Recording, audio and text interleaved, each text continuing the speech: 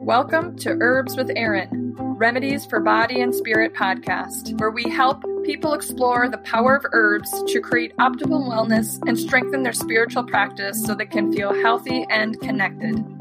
Herbal information provided in this podcast is meant for educational purposes only. It is not meant to take the place of professional medical advice. Welcome to episode 8. This episode is all about wildcrafting. So wildcrafting is the opposite of gardening.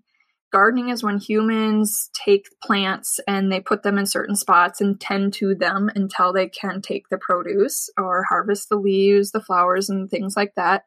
Wildcrafting is when a person goes out and is foraging, looking for plants that they can use for herbal remedies, or maybe they can use them for food as well.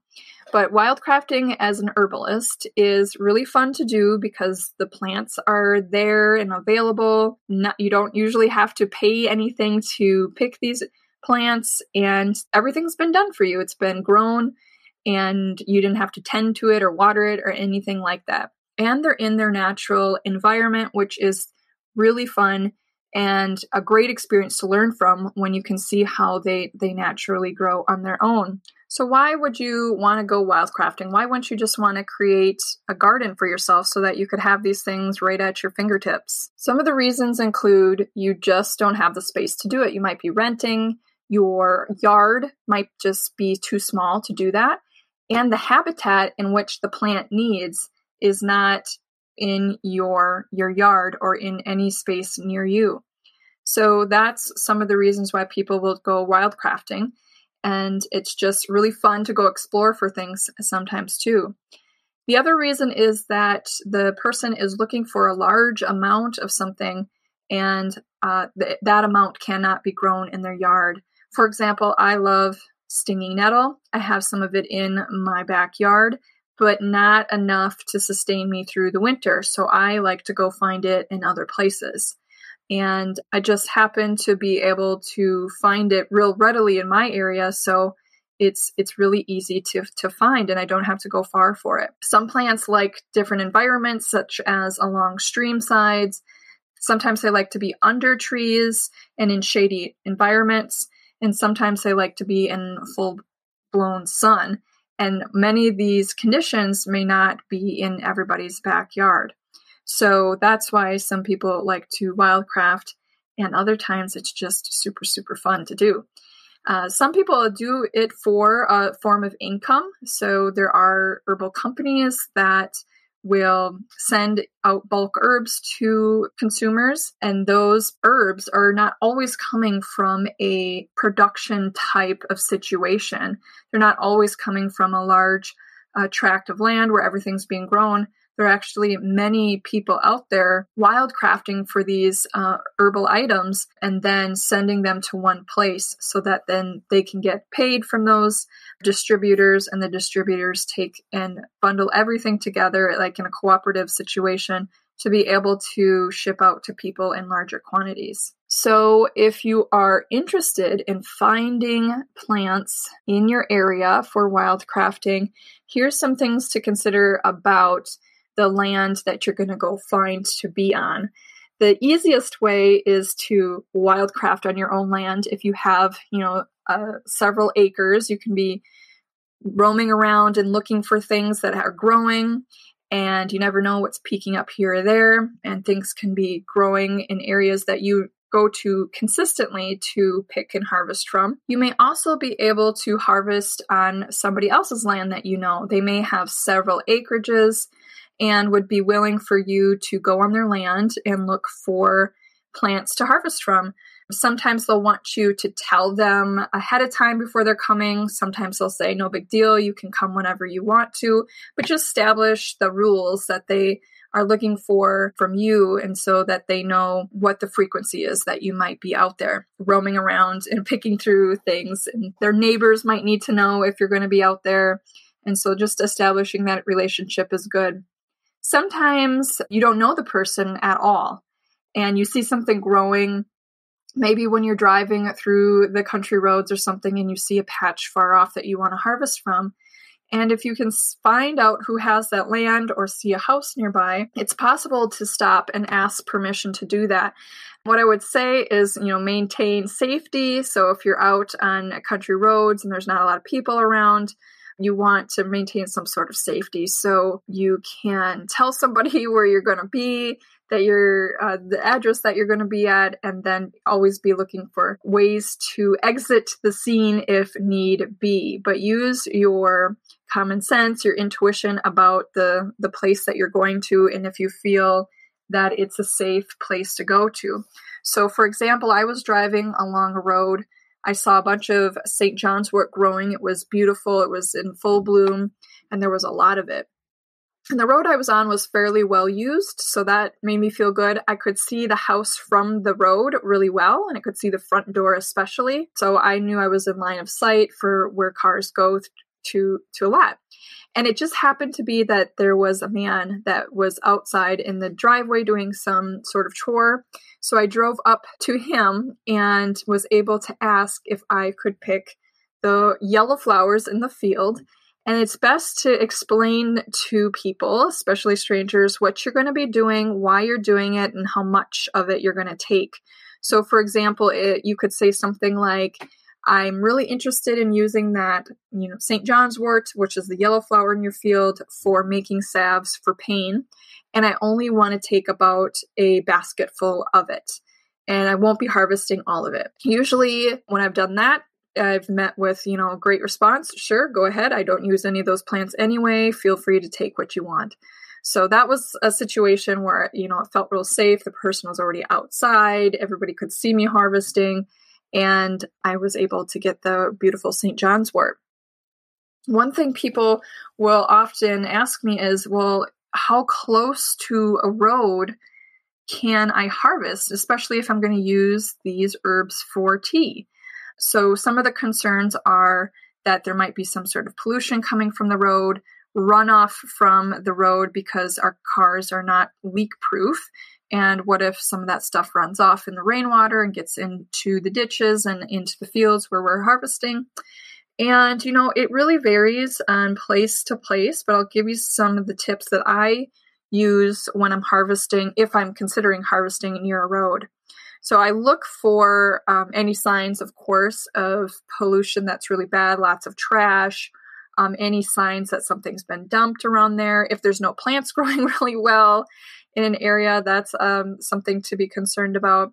And I also try to gauge whether or not there's a lot of dust that's coming from the road. If it's a road that's near, let's say, a gravel pit or new construction site, and it happens to be a fairly dry summer, and you can see kind of this dust settling on the plants or on the road or on the, your car, then those are some reasons to think that there's a lot of dust on the plants. And so you could certainly rinse those plants off when you got home. That's just another step you have to do when you get home. And I try not to touch the plants as much as possible because I don't want to bruise them or cause them to start to decay faster than they need to. So another thing I look for is agricultural lands that are very big and that look like they potentially have some sort of herbicide or other insecticide that might be sprayed on them. So I'm looking for very many acreages that are in a monocrop, like a big area of corn that most likely has some sort of treatment that needs to be put on it in order to have such a large tract of monocrop there. That might be of concern to me. And looking for buffers in between those agriculture fields and the plant that I want to harvest. So those are some of the things I consider as a proximity to road and how much that road is used and how much dust and things might be coming. What is up and down the road? What kind of, activities is nearby? And then I also look for proximity to large tracts of agricultural fields. Now, there have been times I can think of when the situation wasn't ideal. It usually happens with elderberries, and I see them in the ditch somewhere along the side of the road, and I want to get to them so badly. They may be next to a road that's used frequently, and I can see an agricultural field close by. And sometimes I just really want to use something. And so I almost take the risk of harvesting from those areas. But it's not often, and it's usually when I'm first learning about a plant and I really want to play with it and try out some herbal remedies just to see if I can get it to work. And not necessarily always to ingest, but you really have to use your own judgment if you are going to use herbs near roads. And everybody has their own tolerance level. Everybody has their own need. So like I said, sometimes I can't find something, but I see it in one spot and it's not ideal, but I really want to use it. Maybe some people just don't have a large place that they can go to do any harvesting. They don't have the transportation to get further away from the city or the agriculture lands. So you really have to make your own judgments on that. Another thing to consider is how much of something to take. And when we're talking about bushes and trees, you certainly don't want to ever be taking more than like a third of that plant. It becomes stressful on them at some point to take so much away, because we have to remember they have a root system. That root system is supporting the above ground mass. And if those kind of ratio changes drastically, that can send them into a bit of a shock. We also want to consider that other people might be coming to this area to harvest it too, and want to consider leaving some for other people. I also consider leaving some for the wild animals that are in the area too, especially if it's in a place that's not completely rural and is a little bit urban.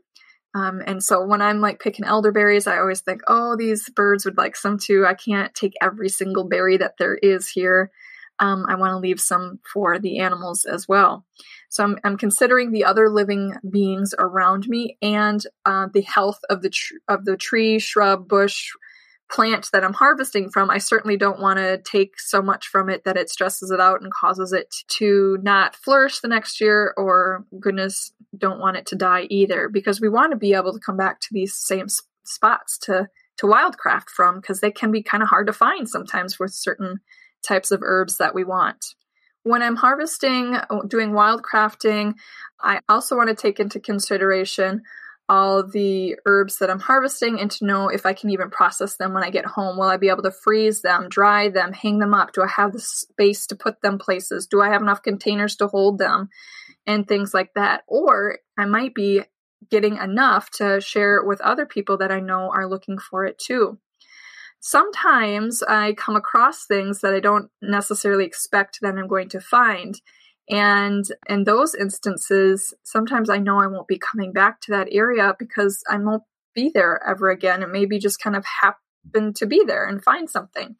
So in those cases, I have to consider like how much of this can I carry out with my hands, and how far do I have to go before I get back to my vehicle or my house, and keep those things into consideration as you journey back and forth on your travels there. So if you go out wildcrafting, I suggest bringing paper bags of different sizes and baskets or buckets with you, something that can hold these items, these herbs that you're going to get, in a way that doesn't squish them and put them on top of each other, give them ample amount of room so that you don't bruise the leaves, which causes a decline in the quality of your herbal remedies when you're making them.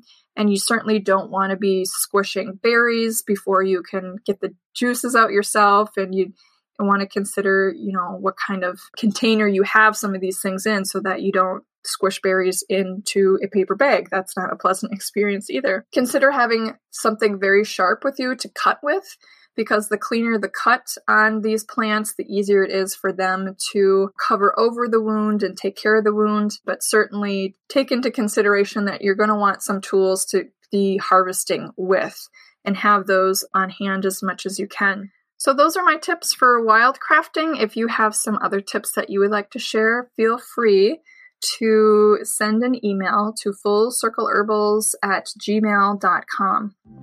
Thank you for joining the Herbs Podcast. Please connect with me on fullcircleherbals.com or at the Facebook page Full Circle Herbals.